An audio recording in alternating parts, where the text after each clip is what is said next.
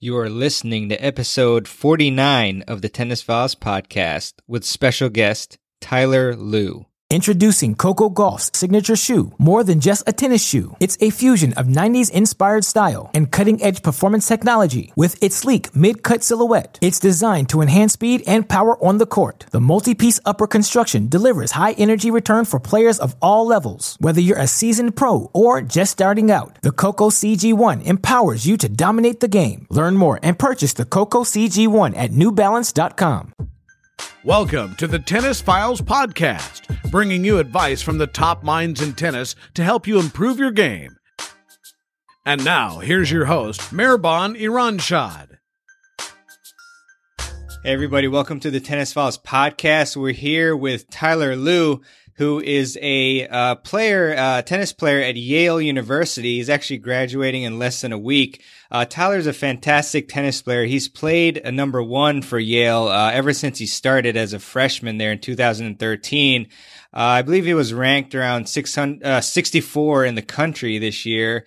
And Tyler's also defeated a bunch of top 40 and even, I believe, top 10 ranked college tennis players during his tenure at Yale. Tyler was also ranked as high as number 3 in the SoCal region and number 24 in the nation in the USTA. And he was a blue chip recruit, which is pretty much the highest level possible as a junior. Tyler's also a nice guy from what I've seen and heard. He received the Super National Clay Court Championship Sportsmanship Award. So Tyler, I just really am excited to have you on the show, and I appreciate you making time for us today. Hey, not a problem. My pleasure. I'm excited to be on the show too. Thanks a lot, Tyler. And I also have to give a shout out to your brother, Austin, too. I definitely appreciate Austin contacting me and letting me know about you. And I'm very happy that we've connected. So thank you, Austin. But I just want to begin by asking you, Tyler, what sports or activities did you actually do as a young kid before you took up playing tennis?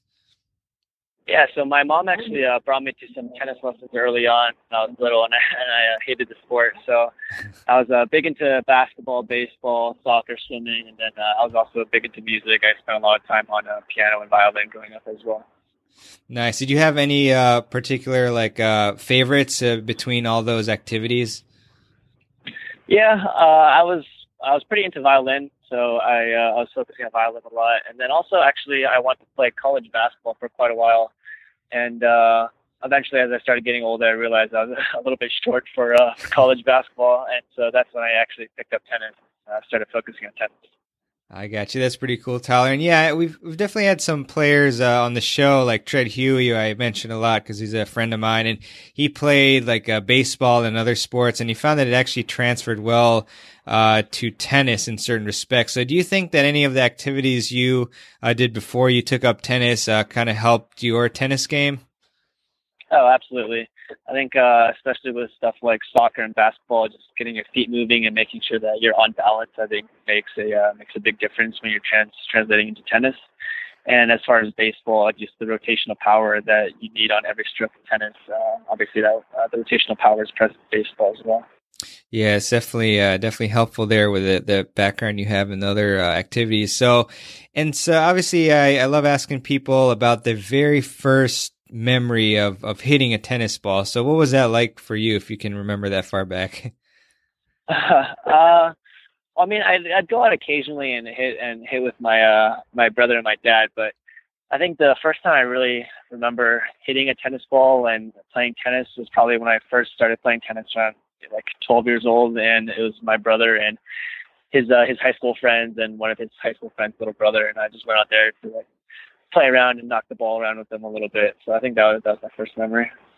Yeah, I mean, that's pretty incredible that, you started at 12 years old and then, here you are, you played number one for Yale, which is, I mean, a big deal. And then now you're, as we'll talk about later, going to go pro and things like that. But was it difficult in any respects, like starting as a 12-year-old kid? I don't know if maybe you had to hit against much younger players when you first started, or how was that experience for you starting a little later?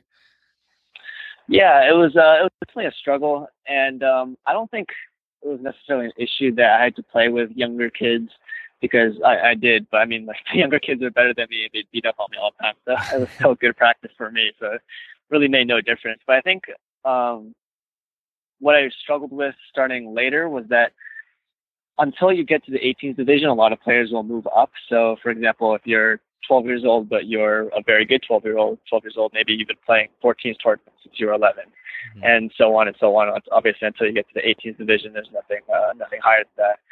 So I did struggle a little bit in trying to catch up with ranking. Like I felt like towards the end of the 14s, I was starting to play a little bit better, but I was also competing against people who weren't necessarily my age. So it was tough to gauge my level and where I needed to be and where I was. And so I was really just competing against like good 12-year-olds basically. And then same thing with the 16s, people already had moved on. And it wasn't until the end of 16s and the 18s that I really got a good look at how I compared with my peers.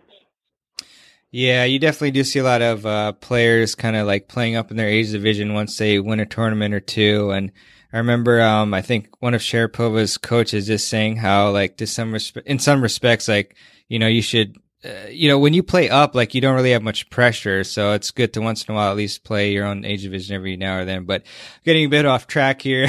But I'm curious, about like your progression also with your practice, and your training. Cause like, obviously like in the beginning, you played with beginners and stuff, but when would you say that you started practicing really seriously and, with like, tougher players and stuff like that?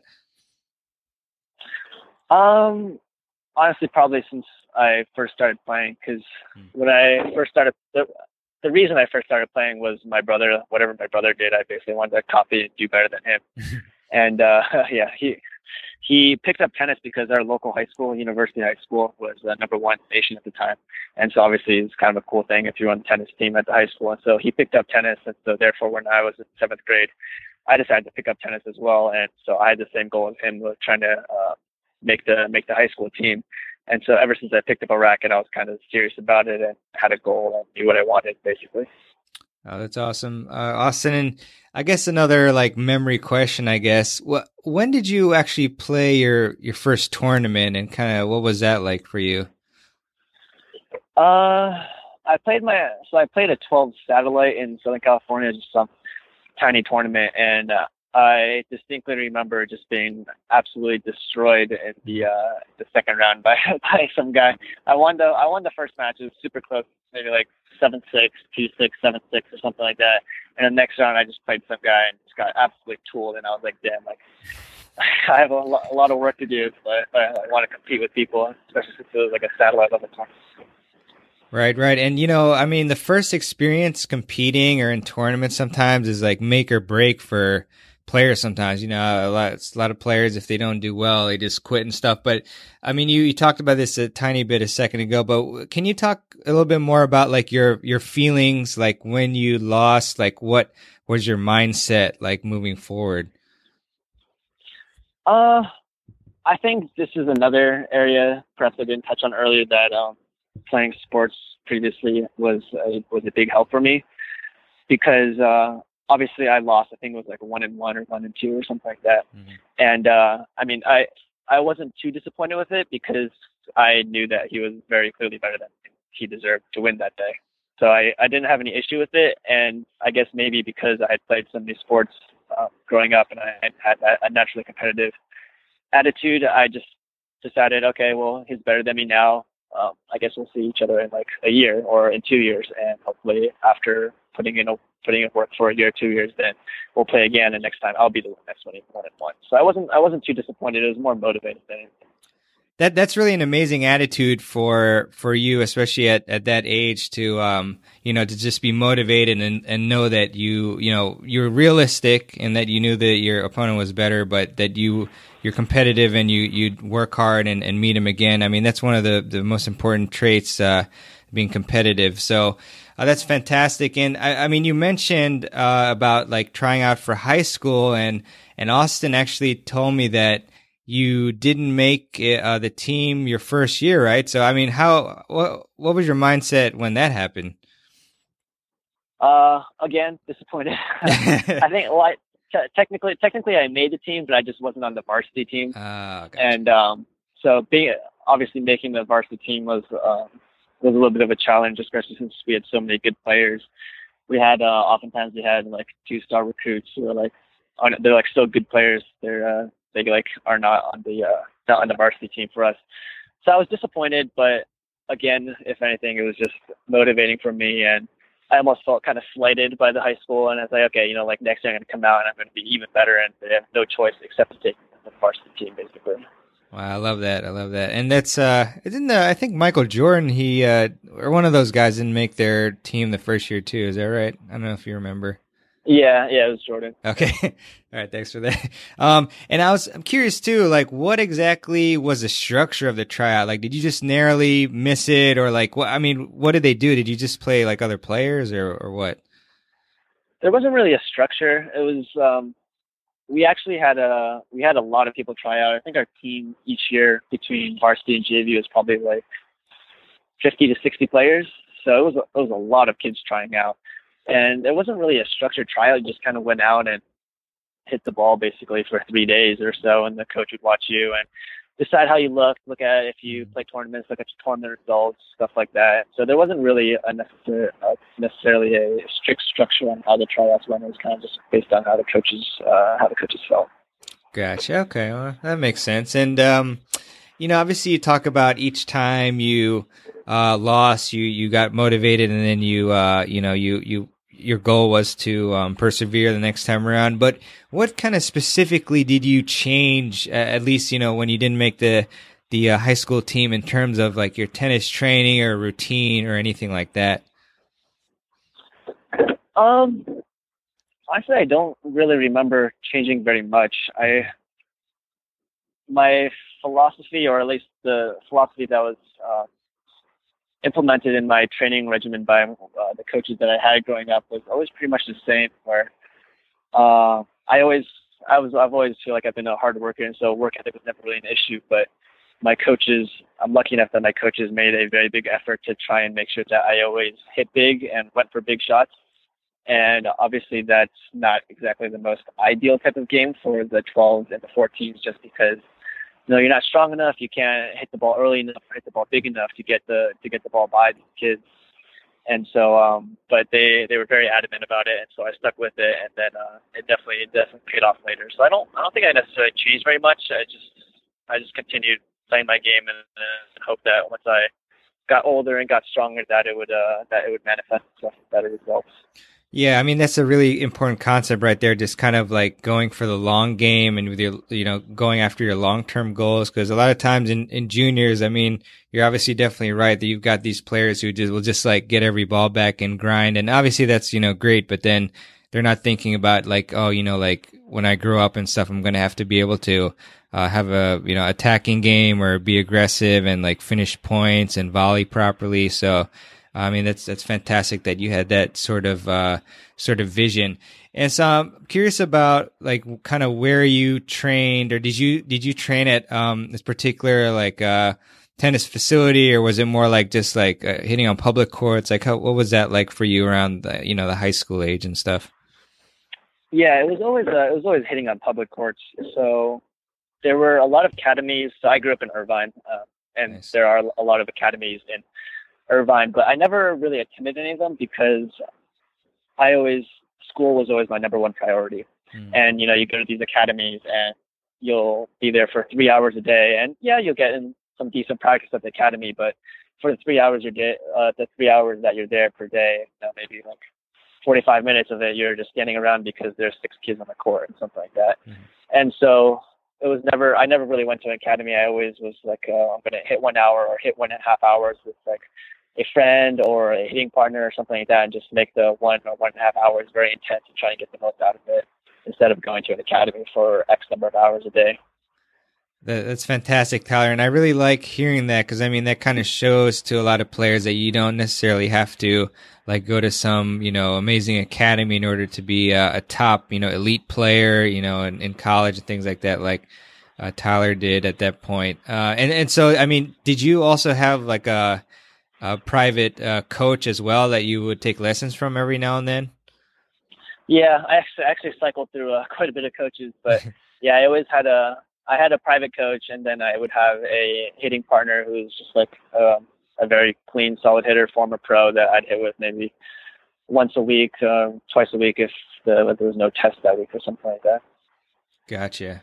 And so, you talked a bit about like your rise to the top of the junior rankings, but at what point, what age group did you start reaching kind of like, I guess the top 10 or top 10 in SoCal?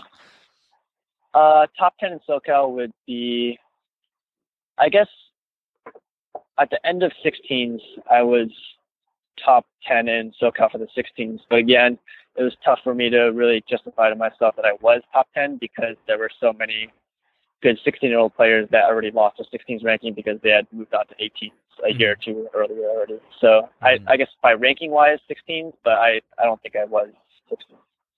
Gotcha. Well, it's an amazing accomplishment anyway. And as far as reaching the top rankings, what would you attribute to helping you like reach such a high ranking? If you could characterize it in terms of like, I guess, what you did or your training or mindset or anything like that.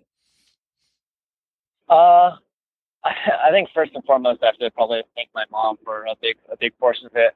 Like, she was one of those moms that she'd go do a part-time job so she could help pay for tennis. And when she came back, she would outline every single tournament for the year. And so you see like those USTA tournaments, like a tournament that's 8 months from now, there's one person signed up. I know it's Tyler Lue. That's because my mom was always on top of everything, had the hotel on place plan. So I honestly, like when I was playing tennis and training, I didn't have to worry about anything except for going out there and working hard, basically. So that was a big relief on my mental strain. But as far as, yeah, she did amazing. But as far as like my physical training regimen, again, I probably have to say the biggest thing was my coaches making sure that I started big and then learned to control it instead of starting to control it and trying to expand it. And that was the overarching philosophy in my game, where the coaches would basically insist that it's always easier to rein something in than it is to take something and try and expand it out. Yeah, that's awesome. And so I guess when they were telling you this, like, I guess I'm curious about like what your game was like, in the 16s and 18s. I mean, was it pretty much something like, if you get a short ball, like just, hit out on it, or like what were they kind of telling you to do? I mean, maybe more specifically, if you can be, as far as like, being aggressive and stuff. Well, I guess before I get to the 16s and 18s, there was actually a period of time between the 12s and 14s, I think, where I lost first round 9 times in a row because I was like, I basically just slap every ball and just go for winners on every single ball. And obviously it's not a winning strategy. But that was basically my game, honestly, through the 12s, 14s, even through the 16s, where I would just take every ball and just slam it as, not necessarily as hard as I could, but pretty close to as hard as I could, and try and go for a big target, but still try and hit a big heavy ball every single time I got a chance. And it wasn't until towards the end of the 16s that I really started to try and control it and started picking and choosing where I just decided to unleash on the ball. But I think that it was very imperative in my training to basically go after every single ball, because it's, at the end of the day, it's tough to mentally do it when it's like 5-all in the third set, 30-all. A lot of people are just going to stand back and just push, basically, or try and grind. It's like, I don't want to make a mistake. I'm just going to wait for my opponent to give it to me. But because I had spent so many years going after the ball on every single shot, my natural game was still to step in and try and go for something. I think that made the biggest difference for me physically and mentally. Yeah, I think that's huge, Tyler. And so when you say rein it in, I mean, were you like being more selective about when you went for it, or were you like adding more topspin to your shots? Were you going for bigger targets? Like what, was it all of that, or? Yeah, I think it's all combined. I think it's just, I think all three of those categories just fall under a general category of decision making, where, am I on balance, or, do I feel like I can have a little bit more time with this ball? It's all based on feel when you see the ball coming over the net. Because, I mean, you can feel if the ball sits up a little bit, or you can feel if the ball is like a little bit higher than it usually is.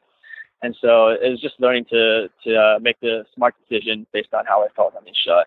That's fantastic. And obviously you had, very distinguished junior career.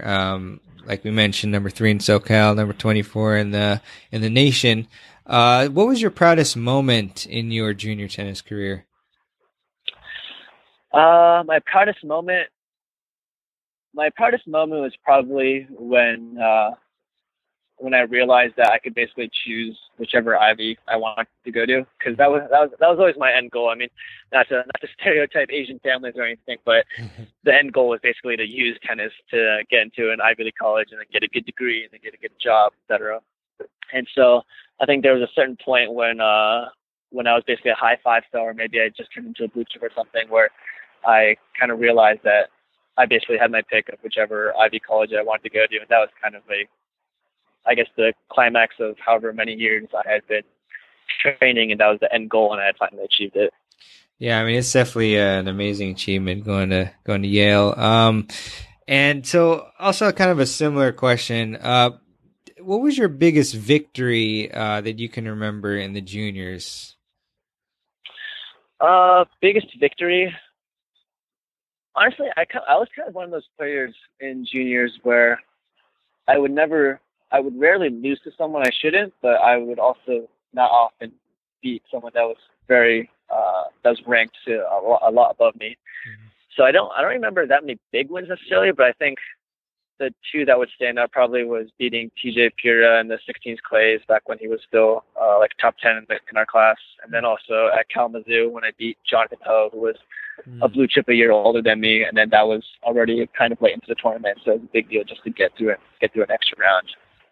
That's awesome. Yeah, those are big tournaments. And so now let's talk a bit about the transition to college. I mean, there's definitely some players and parents who have had to deal with, this transition and picking colleges. So what was the recruiting process for you like when you were an upperclassman in high school? I think the recruiting process for me was a little bit different than your average tennis player, because I had a very clear idea in my mind of what I wanted, which was basically to go to an Ivy League school. And so I was contacted by some non-Ivies like Georgia Tech or UCLA or stuff like that. But I basically told them straight off the bat that I wasn't interested in that. I was only interested in Ivy League schools. And so for the majority of my recruiting process, I basically only spoke to maybe like half the Ivy League schools. Nice, man. That's awesome. And so how and why did you end up choosing Yale over the other, big name Ivy schools? Yeah. So, I obviously, when I visited Yale, I had a great time, but I think another big factor in it was that there was a player named John Huang who was exactly 4 years older than me. And he actually grew up in Irvine too and went to the same high school and also played number 1 for Yale. And, he was a good friend of mine from back home, and we'd hit whenever he was back from college.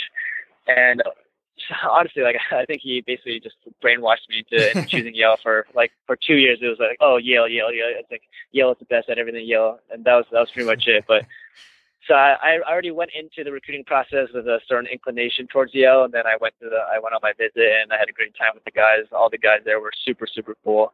And, the facility is amazing. And so that pretty much sealed it. Nice. So I'm going to have to check with John and see if he got any sort of recruiting fee for that. It'd be illegal. No, that's fantastic. And it's a tough one, but which of the schools, if you weren't quote unquote brainwashed by John, like which of the other schools that recruited you, would you think you have gone to? I was very close to choosing Dartmouth and Princeton. And the reason behind those two schools was the coaches. For Dartmouth, it's a relatively new coach, Chris Drake, but I think Chris Drake is one of the best coaches in the Ivy League, and has taken Dartmouth and done amazing things with the team. And they made the NCAA tournament last year, so that's an incredible accomplishment. And then the other school, Princeton, the coach there when I was getting recruited at least was Glenn Michibata, who was obviously a fantastic player. He was one of the world in doubles, and he took a really big liking to my game and thought I could be a great college player. And we had a good relationship, and I was very close to choosing Princeton just because of his influence. But unfortunately, just before my senior year, he got switched out for a different coach who's also very good, but I didn't have enough time to really talk to him and build a relationship with him. Right. Well, no, that's very interesting to hear that. And so I don't know if you remember, but which of the schools that recruited you, I'm just curious, like had the highest ranked program at the time? The highest ranked program would probably be either Columbia or Harvard. Gotcha. Cool. Yeah, I talked to Dave Fish like a few episodes ago. He's definitely a good guy there. But yeah, so. Yeah. During your time at Yale, I mean, obviously you did a ton of like training and had amazing experiences and things like that and led the team. But which part of your game do you think you improved the most under the coaching and training with the players while at Yale? I think I kind of chose a different facet of my game every year, so it's a little bit hard to select a single part of my game that improved the most. Like I think the senior year, the biggest difference for me has been an improved serve and improved returns. And I think that my freshman year, I made a big deal to try and make my backhand more solid. And then in the middle 2 years, I was trying to make my forehand a little cleaner and reduce a couple unforced errors. So it was kind of a step-by-step process where I picked one thing and then focused on it, worked on it, tried to solve it. And then once that was done, then I picked a new thing and worked on it. So I wouldn't say that there's been a particular facet of my game that has improved the most. So I love that you segment it every year and have like a specific thing you want to work on instead of just going out there and just hitting balls. I've actually surveyed my audience and just always curious about what they want to improve upon, and it's in a lot of cases their serves. I was just wondering if you can remember, like when you picked one year at one season to improve your serve, were there a couple like things or maybe tips you could give us that actually did help you improve your serve a lot more? Yeah. So actually the serve has, I guess I'll start off with my height. I'm not a very tall individual. I'm 5'8", 5'9" on a really good day. But, one of the coaches that I worked with, or I guess a couple of coaches that I worked with in juniors was Elliot Telcher and the Dents. Nice. And obviously all three of them are very accomplished, and especially the Dents really, really focus on serving. And so that was a big deal. And I think also coming from the fact that I played baseball growing up, and the motion of throwing a ball is very similar to serving. I always naturally had a pretty live arm, and I could always hit very big serves. Pace was never an issue with me. But I think that what has helped me the most with my serve over the years is something that Taylor Dent basically said, where he said that when you toss the ball up, you want to try and visualize yourself hitting the top of the ball up. And if you think about it literally, it doesn't make too much sense, because if you hit the top of the ball, no matter how you hit it, the ball is going to bounce straight to the ground. But the whole point is that you physically cannot reach the top of the ball, but in trying to do so, you'll snap over the ball and come over it. And then by trying to hit the ball up, you'll naturally use your legs a little bit more to push and get that extra little leverage and power off the ground. And I think it's a good way to visualize to try and add more pace. But I think the most important aspect of that piece of advice is the fact that it makes your options in a match very binary, in the sense that if the ball is going long, you know that I'm just going to try and hit even more on top of the ball. And if the ball is going in the net, then I'm just going to try and swing up a little bit more. So it's really like, oh, I hit this A, I hit this B. And so it makes it very easy to adjust in practice and adjust in matches to try and improve your serve on the fly. So I think that single piece of advice was the most important thing for my serve over the years. Well, that's awesome. Tyler, I really appreciate that. Definitely you guys go out there and try that out, and then comment in the show notes how that went for you. And so I mean this tip about like trying to hit the top of the ball up, like that worked for you on like flat serves and also like slice and topspin, just like the same. You could use that tip on all of your serves. It was more for flat serves and topspin and kick serves. For the slice serve, I try and think of just basically slicing the outside. I'm trying to cut the fuzz off the very outside of the ball, and I'm trying to cut it as finely as possible. It's almost like peeling an orange, or if you imagine there's like a rail running right along the outside of the ball, to basically swing your racket along that rail and try and cut it as finely as possible. That's what I focus on for slicers. Introducing Coco Golf's signature shoe, more than just a tennis shoe. It's a fusion of 90s inspired style and cutting edge performance technology with its sleek mid-cut silhouette. It's designed to enhance speed and power on the court. The multi-piece upper construction delivers high energy return for players of all levels. Whether you're a seasoned pro or just starting out, the Coco CG1 empowers you to dominate the game. Learn more and purchase the Coco CG1 at newbalance.com. Gotcha. No, that's fantastic, Tyler. Appreciate that again. And just curious, are you platform or pinpoint stance on your serve? Platform. Did you ever tinker with that or anything? Yeah, I tinker with it all the time, and honestly, I think I tinker with it a little bit too much. Where I sometimes I'll serve the platform, and then sometimes I'll bring my foot up. Right now, I'm kind of a little in between, where it's still technically platform, but my feet aren't that far apart. But yeah, it hasn't made too much of an issue. Hasn't been too much of an issue for me. It just, if I want a little stability, I go with platform, and then if I want a little extra power, then I'll go with pinpoint. Nice. It's very interesting. Yeah, I mean, I find that on the whole, if you're having trouble with your serve, it's probably better to do platform because there's less moving parts and things like that. Yeah, exactly. And it's weird. Sometimes I'll actually revert to pinpoint, but I'll notice I did that because my toss was crappy or something. But in any case, it's good to know. Yeah. So yeah, now on to just you're playing and training in college. I'm just curious if you don't mind talking about maybe a typical day of practice in college, what that was like. Yeah, sure. So our practice changed quite a bit in my 4 years at Yale, and at least this year, our schedule was always we would practice from 3 to 6, 3 hours a day. And starting this year, we did this new structure where the coaches essentially would pull out students from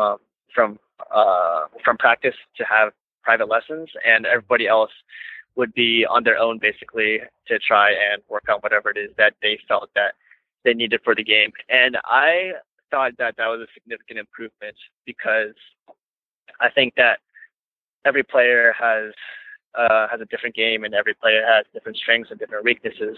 And to try and make a cookie cutter mold where everyone on the team is working on a specific drill isn't necessarily the most efficient way to run practice. And so this way, having people come out for private lessons, the coaches can focus on, player A really needs to focus on getting the ball deeper, or player A really needs to add a couple more angles so they can spread out the court a little bit more because he's naturally a big hitter or something like that. So it's a lot more specialized. Mm-hmm. And plus, once you get to a certain level, I mean, what your game needs to go to the next level. You don't need someone to tell you that. And so even if the coaches aren't there, for example, I knew that I needed to maybe rotate more on my back end or something like that. And so I knew that my teammates also were aware of what they needed to work on their game. So the extra freedom really allowed people to focus on what they needed to. Yeah, I mean, that's definitely a great approach. And it actually blew my mind because, I mean, I was, I played D1 college tennis for University of Maryland, Baltimore County. And then I talked to Brian Bolin from UVA on the podcast a few episodes ago, and then he said that they did both individuals and then they did team practices. And so I think it's great that provided your school has the resources that they can take you individually and work on your game like that. So that's great.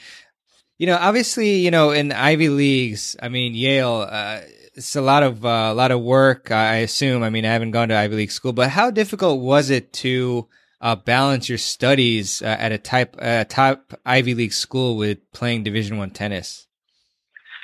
Honestly, I think people make it out to be more than it really is.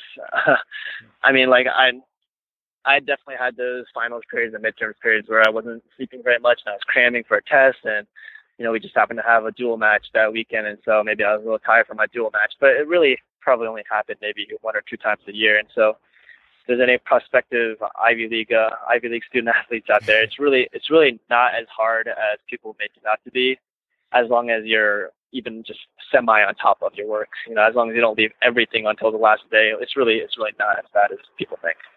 Yeah, I mean, that's great to hear. I mean, there's, like you said, that perception, but I'm sure you're, organized and pretty persistent and, did your studies when you could. So that's great. Did you ever have to study in the van or anything like that, or on the plane?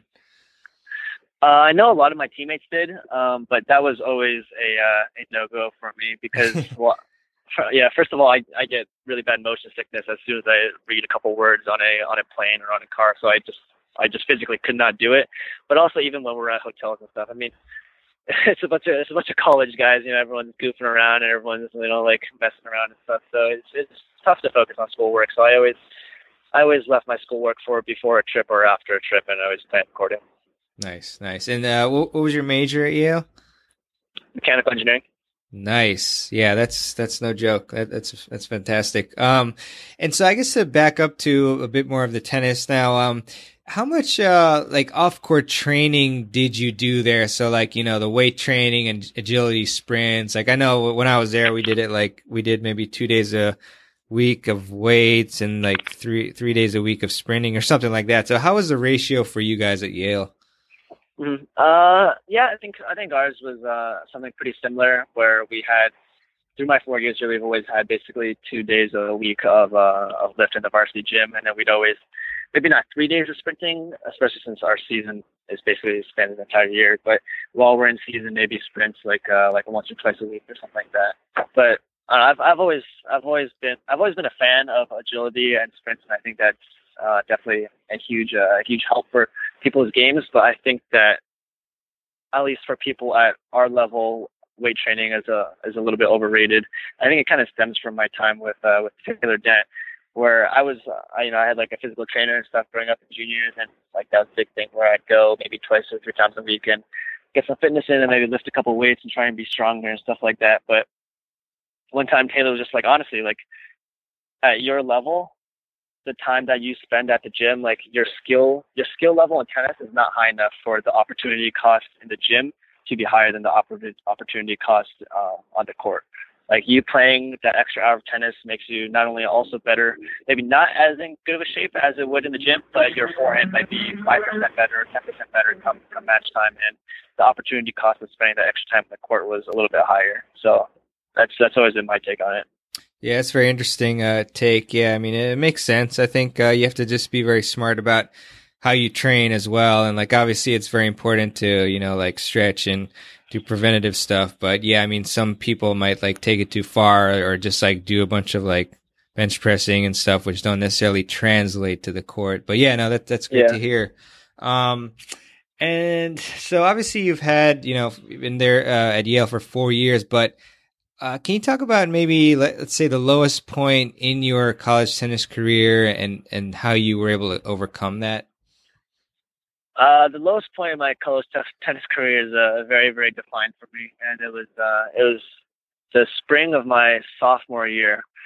And the first part that I was struggling with was expectations for myself, because I had a very successful freshman year, and I won a couple awards for my freshman season, and I expected myself to come into the my sophomore season also basically win nearly all of my matches and be a top level Ivy League player. But over my spring break trip, I'd been playing pretty badly for a while, but it really hit the peak at the hit the trough. Anyways, at the over my spring break trip in California, where we played 3 dual matches, and I lost all 3 singles and all 3 doubles. And then I came back from the spring break trip and we played St. John's, and I lost doubles again, lost singles again. And so I was basically on this massive losing streak going to Ivy League. And I was just thinking to myself, oh my God, the Ivy Leagues are already probably my hardest matches the entire year.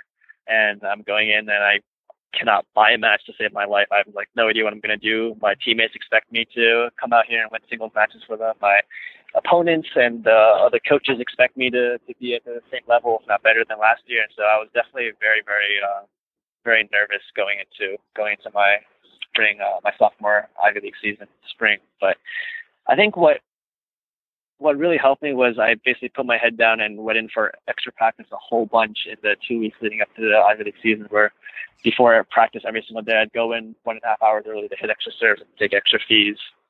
And then my very first match in the Ivy League, I was playing a pretty good player, Nicholas Podesta from Penn. And I distinctly remember every single point in that match, thinking to myself, this is your point, and this is I'm going to win this, and maybe maybe it's on his serve and he has a higher chance of winning it, but that maybe I only have 10% chance of winning this point, but 10% chance is something that I'm willing to fight for every single point.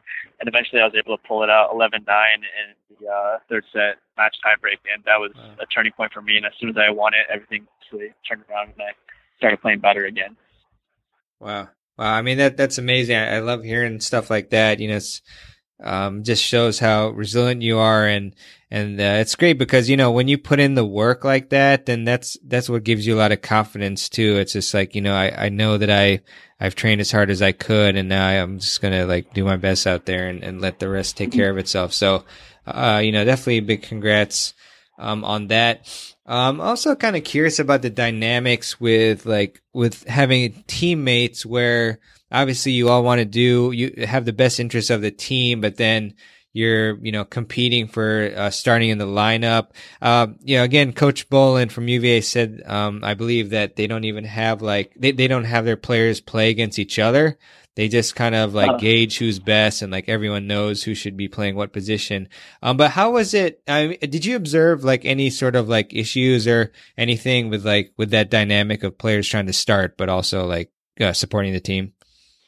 Yeah, absolutely. I think every team kind of has to go through it because it's inherent in the sport and competitive nature of all these guys. I mean, everyone obviously, if you're on a college team, you're playing at a high level, and you expect yourself to be playing at a high level, and you want to be able to contribute and get points for the team. So I think it's inherent in every team structure. Through my experience at Yale, I've definitely seen it numerous times, and I've definitely seen people handle it better than others, and some people handle it worse than others. Mm-hmm. And I think that how they handled it was also a good indicator of how they performed when they were actually given a chance. Because I mean, let's say you get somebody who's been working their butt off the entire year and they think that they should be 6, but maybe they're over screen break, they're slotted at 7. Obviously, they're super disappointed, but if they still have that same attitude and they come out to practice and they're still just as excited to practice, still trying to get that forehand bigger, still trying to make that flip more accurate, then that's a good indicator that when they are given their chance, because you're always given a chance and an opportunity at some point, that those are the people that are going to step up and perform and be able to lock down their spot, versus you get somebody who's so disappointed and they're like, just throw it away and start mailing it in practice for a week or so. They happen to be the ones that when they are given an opportunity, they don't perform quite as well.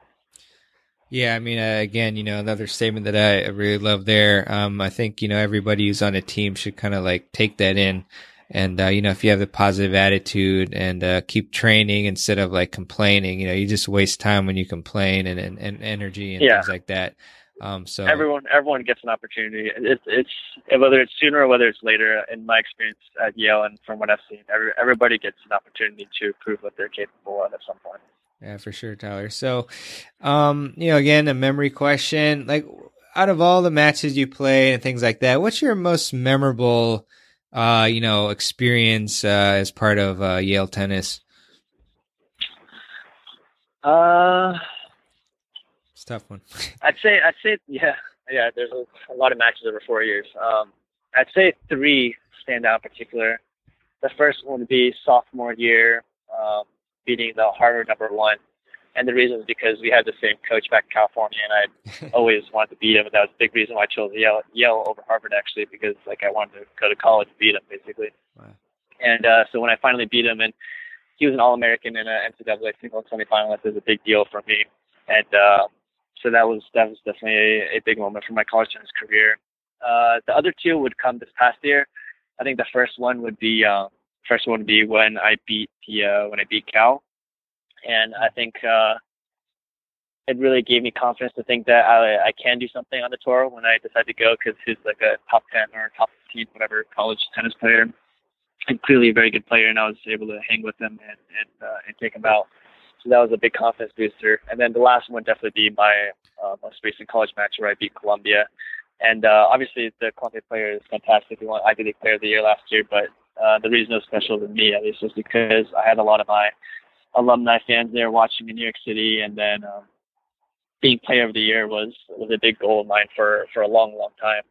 And if you do contact John, you can let him know because he never got Player of the Year. He went 6-1, I think, but never got Player of the Year because someone went 7-0. I always wanted to get Player of the Year and one up him, but also it was just like a goal of mine for a very long time. And so me being the Columbia guy brought me to 7-0 and basically clinched the Player of the Year award also. That's awesome, man. Congrats on that. And so what I love about you as well, Tyler, is that you write on the internet like I do. You have a blog at tylerlutennis.com, which everybody should definitely check out.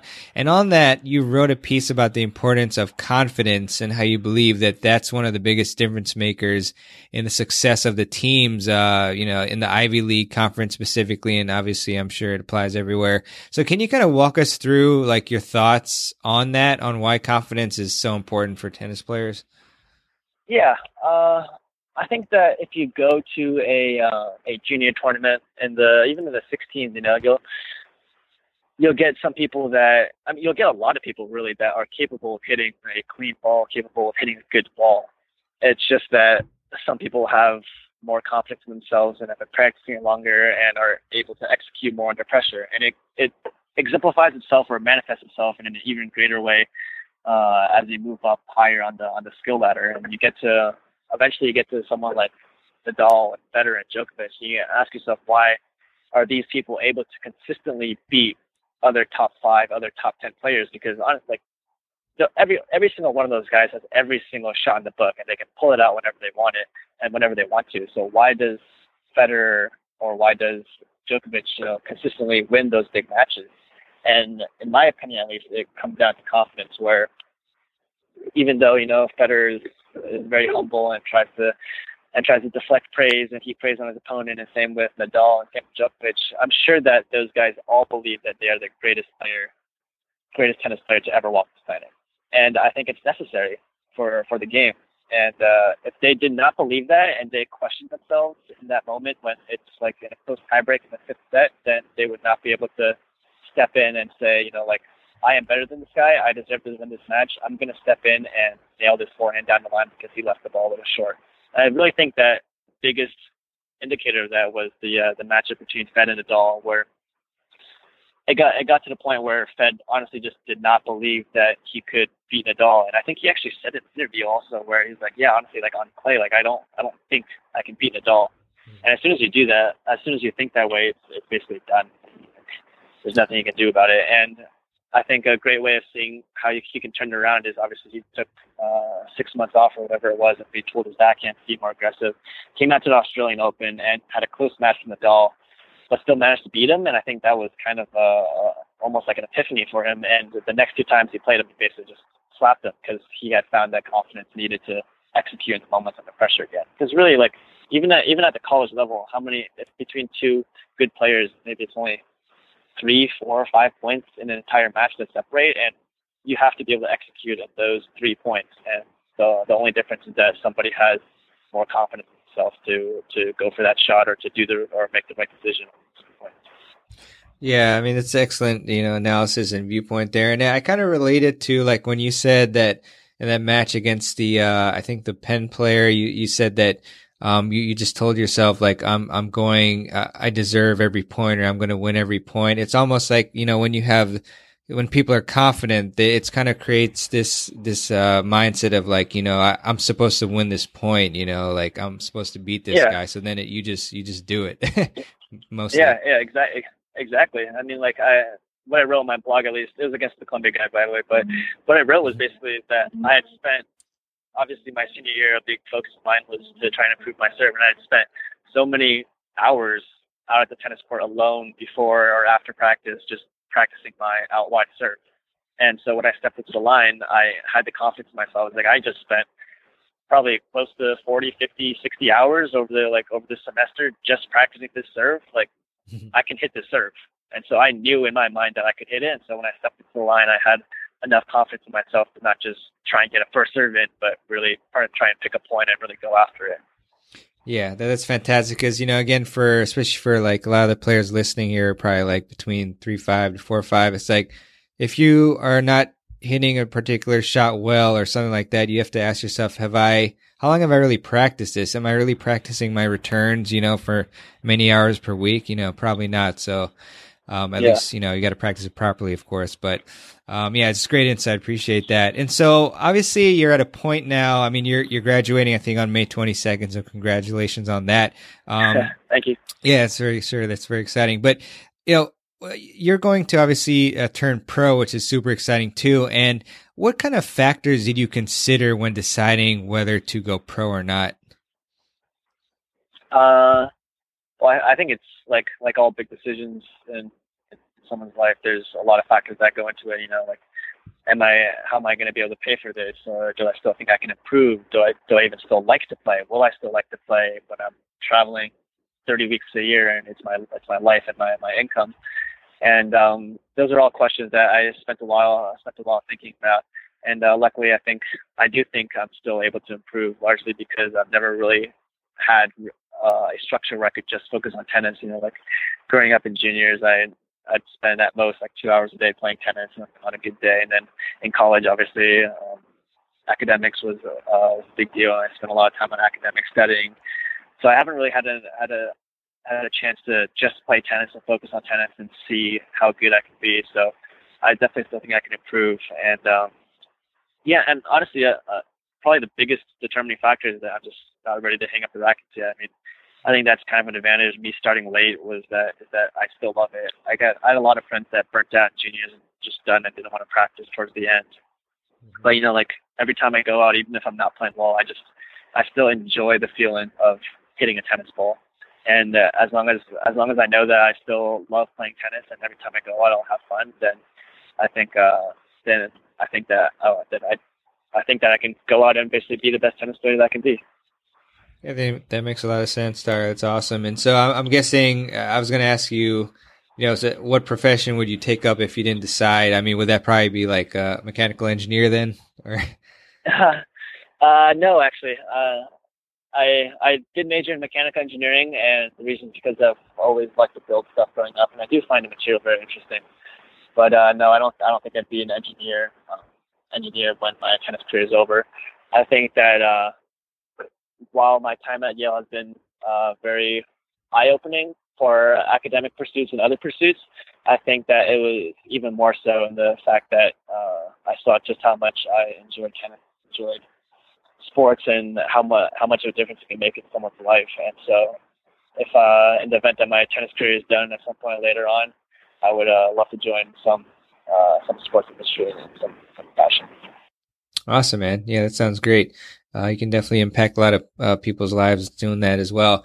And so I guess obviously, ITFs and stuff, like if you're starting at the futures tournaments, like, they don't pay out too much and stuff, and like finances is a big consideration. So, I mean, how have you kind of figured out or like planned out like financially, a game plan for like handling like all the travel costs and all that stuff? Yeah. So, my brother has been a big help with this, and he's very invested in my tennis career, and he loves it. And basically, together we created a budget for an entire calendar year to create a theoretical estimate of how much we would need. And I think our estimate came out to something like $45,000 to $50,000 per year, which is obviously a very, very large sum of money to put into something. And so I obviously cannot do that myself, and my family cannot completely support that either. And so what I've been doing is basically reaching out to Yale alumni and seeing if successful Yale alumni are willing to basically chip in and help donate, because it has been quite a while since a professional tennis player has done well on tour. Yeah, and I think that's definitely eye-opening, and I really appreciate you diving into like the numbers and stuff like that, because a lot of viewers and everybody, they know that it's kind of tough, but they don't know exactly how tough it is. And so I'm sure that a lot of Yale alumni and other people will support you, and so that's great that you're thinking about that, the finances. I'm just curious, did you use Google Sheets or Excel, or what did you use for that? Yeah, Excel. Yeah, we basically took like the tournament schedule from 2016, because obviously the ITF only releases the tournament schedule a couple months in advance, so it's a little hard to use that. So we just went through the 2016 calendar and used like theoretical tournaments to try and budget out, like if we have to leave on May 7th, let's look up exactly how much a flight costs on May 7th or on September 8th or something like that. And then just write down all the costs, write down string costs, write down everything, and through the spreadsheet, comes up with a theoretical projected estimate for how much I would need. Right. And then also one other question for that is like, obviously, you can choose to play tournaments domestically, but you can also choose to like, get points like in other countries. Maybe there's like, obviously there's other countries where the draws are, weaker and stuff. I mean, what's your overall approach to this and like picking which tournaments you're going to play? I think that a lot of American players approach this in the incorrect way, in that a lot of people with good reason assume that domestic tournaments are cheaper than international tournaments. But it's not necessarily true. And the reason is because hotels and flights within America are quite expensive compared to other countries. And so maybe if I go to Illinois to play a tournament, Illinois is not as far away as China, but the hotel at Illinois maybe costs 4 times as much per night, and then the flight to Illinois and then the flight to Texas right after. The flight to Texas is probably also double or triple the flight from one part of China to the next part of China. And so as long as you don't go to like Asia or go to Africa or go to some place for just 1 week or 2 weeks to play a tournament, from what I've seen, you save money by going to these places because the daily costs are so much less than what they are in America. And especially in my case, because I speak fluent Mandarin, it makes sense for me to go to Asia, and because I can get around. And so if I go to Asia and I play for 4 weeks, it's honestly cheaper by not a small margin than it is to play 4 weeks in America. Yeah, I mean that's again like wonderful insight for any players who are like thinking of planning their tournaments and things like that. And there's also like a really good documentary, or I guess like vlog series with this guy, player Alexander Donsky, I think, and he's from Bulgaria. And like at every episode, he tallies with his friend, like who's the producer, like the amount of money that they spend on food, and sometimes it'll be like one week of food, like 20 euros or something. So I mean, and hotel costs. So yeah, I mean, definitely see what you're saying there. That's fantastic. And so, I mean, do you have any goals that you've set for yourself for like, let's say the first 6 months or first year or anything like that? Or you just, kind of go into it and see what happens? Yeah, I try not to set a numerical value because I think that you can maybe miss a goal or achieve a goal and weren't necessarily there. Like maybe I got lucky and did well at a tournament and got to X ranking, but probably my level isn't at that level yet, or maybe I am, but I just haven't gotten a chance to go out and really travel and play tournaments yet. So I try not to set a numerical value, but my goal is that after 1 year on tour and being able to focus on my game solely on tennis for 1 year, that I can consistently win 2-3 rounds out of futures and consistently get to like the semis and get to a final and stuff like that. Yeah, that's great. I mean, with your mindset and talking with you today, I'm sure you can definitely do that. And so will you be traveling like with, cause it's expensive, but with a coach or anything, or would you just mostly be going by yourself or with Austin maybe, or?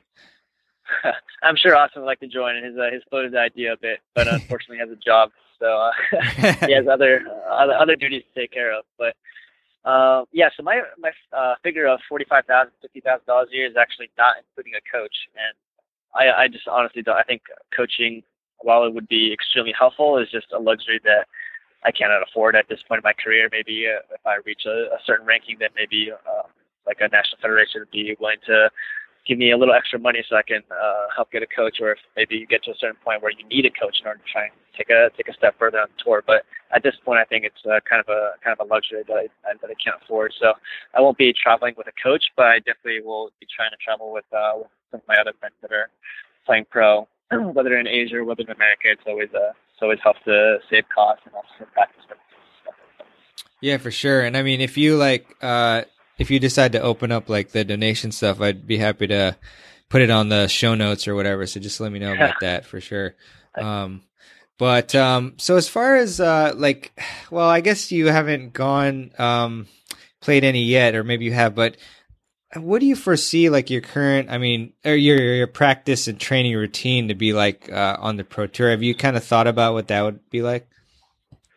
Yeah, so I've had a bit of a taste of it in the 1 or 2 weeks I've had since I finished up my last academic schoolwork. But yeah, I think I'll have a lot more time to basically focus on details where, when I get up in the morning, I actually have time to maybe get in a yoga session or meditate a little bit or make sure I drink enough water rather than get up and be like, oh my God, I'm going to be late to my math class. And then I throw on clothes and have to go to class. And then maybe after practice, I'll have time to spend a full 20 minutes or 30 minutes stretching, and then maybe do a little extra fitness or something like that, instead of being like finishing and being like, okay, the dining hall closed an hour, I need to go to my dining hall. And after that, I need to go to my discussion section. I have to get my homework done like tonight because it's due in 2 days or something like that. So just overall, I think I'll have a lot more time to pay attention to the details, try and get the right amount of sleep, try and get the right nutrition and stuff like that. Yeah, it's going to be wonderful to be able to focus on tennis full time. I feel the same way, because I work and stuff, and then like on the weekends, I'm like, yes, finally I can focus on the podcast or whatever, full time for the weekend. But yeah, that's fantastic. So I've also got a few, I guess random questions for you. You're a real smart guy, and I'm sure you've read like a ton of books. I don't know if you read a ton of tennis books, but what are 3 books that you would gift a friend to help them improve their tennis game? 3 books I would gift a friend.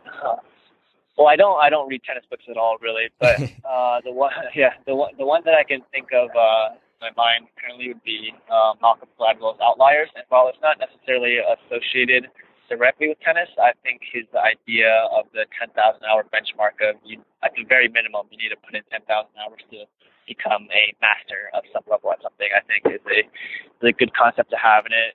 And while I do think that Malcolm Gladwell in his book and his podcast sometimes oversimplifies things, I think that it is a good approach and a concept to keep in mind when trying to work on something, whether it be tennis or basketball or music or really anything in your life.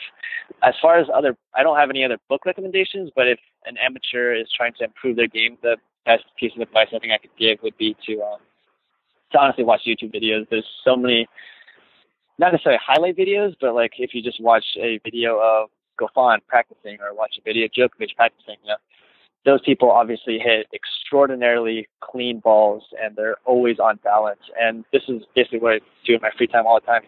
I just watch them practice and try and figure out what do they do differently than me, and what about their stroke is so special or so compact that makes it so that they are capable of hitting a cleaner ball than I am, or capable of hitting a more balanced shot than I am on a consistent basis. Awesome stuff. And speaking of pro players, do you have a favorite tennis player of all time? Definitely Federer. Not even close. Yeah, it's a freaking legend. Another question for you. Obviously, like I said, I love that you blog. What made you decide to start a blog? Yeah, I think there were several factors in it. I think first, probably the most important factor is that I am dedicating X number of years of my life to doing something that I love and doing something that I've always dreamed of doing. I think a lot of people grow up like, oh, I want to be an NBA star, I want to be like some famous band or something like that. And I get a chance to do it. And that's not something that a lot of people are lucky enough to have. And that's actually something that my brother told me when I was trying to decide if I wanted to play or not, is that he said that he would feel disrespected by me if I did not give it a shot, because I was actually in the position to try and chase something that I truly loved and had dreamed of my entire life, versus he felt like he was kind of directed onto a certain path and he never felt that door open for him or that opportunity come. So he said he would feel disrespected if I let that chance slide through my fingers. And that was a big moment for me where I was like, damn, all right, maybe I should give this a shot and do my best to do what I'm capable of doing. So, yeah, it's always been my dream, and the blog is a way for me to document and basically make sure that 40 years down the road when my memory is starting to go, I still remember and have things to look back on and photos to look back on it. I'm writing to show how I felt after a match. I was pissed that I got the line just didn't call the ball out that time. So it's a way for me to it's a way for me to document my time on tour. And also, the other one is just for like reaching out to other people's purposes. I mean, like, I read Jason Jung's blog, and I really look up to Jason Jung.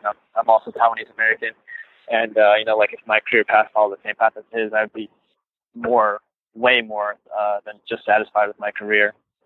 So, you know, like, his blog made an impact on me in my view of tennis, and so I'm sure there are a lot of other people out there who are maybe looking at Ivy League tennis, especially as the Ivy Leagues become increasingly stronger, and more and more people start to look at Ivy League tennis as a legitimate competitive option. Now, there's probably a lot of players that are looking at Yale and looking at, you know, Harvard, and a lot of players that are also trying to turn pro as well. And maybe my blog can be a resource for those juniors or college players that are trying to take the next step. Yeah, wonderful stuff. I mean, I interviewed Jason Jung as well, pretty much like large part because of his blog, and really enjoy reading that. And you know, all of us follow pro players. We really love reading the insights. So definitely excited to read your blog as you progress up the rankings and everything. That's awesome. Tyler, where can we kind of follow you online? Yeah, I mean, I have the website. It pretty much has everything. My brother played a big part in setting that up, and honestly, it's amazing. I try and I'm definitely going to try and keep my blog updated fairly often. It also has just like it has my schedule on it. It also has a map function my brother added to show where exactly in the world I am currently playing tennis or training. Awesome, Tyler. And any last pieces of advice that you can give to our audience to, like, you know, help them improve? Yeah, I mean, I think it's, the advice is different for people in different stages. But if there are any prospective juniors out there, you know, it's definitely never too late to put in the work, and it's always better to think about the long game and to not worry about if you lost that match. You know, like, it doesn't matter if you lost that match in the 14th or not. What matters is come 18th. You know, like, if you're able to beat that guy. And so always think for the I guess always trust the process and love the process would be the easiest way that I can put it. That's a great one. Tyler, I just want to thank you so much for coming on the Tennis Files podcast, and also for being flexible. I hit a bunch of terrible traffic, and you were nice enough to push back the interview a bit, so I appreciate that. And thanks again to Austin. And yeah, I just want to wish you the best of luck. I mean, it sounds like you're headed on a great path, so looking forward to seeing you succeed, and we'll definitely all be rooting for you. So I appreciate it, Tyler. Thank you, man. Thanks for having me, and I really appreciate it as well. Thanks, Tyler. All right. I hope you enjoyed my interview with Tyler. I really appreciate him coming on the show today. And I also really appreciate it if you guys would subscribe to the Tennis Files podcast. You can do that by going to tennisfiles.com/iTunes, or you can subscribe through whatever app you use to listen to the show. And I'd like to end this today's show, as I often like to do, but forget sometimes, with a quote. And today's quote is from Leo Buscaglia, and he says, "Change is the end result of all true learning." Love that quote. All right, I appreciate you joining the show today and listening, and we'll catch you on the next episode of the Tennis Files podcast. Take care, guys. Thanks for listening to the Tennis Files podcast. For more tips to help you improve your tennis game, visit tennisfiles.com.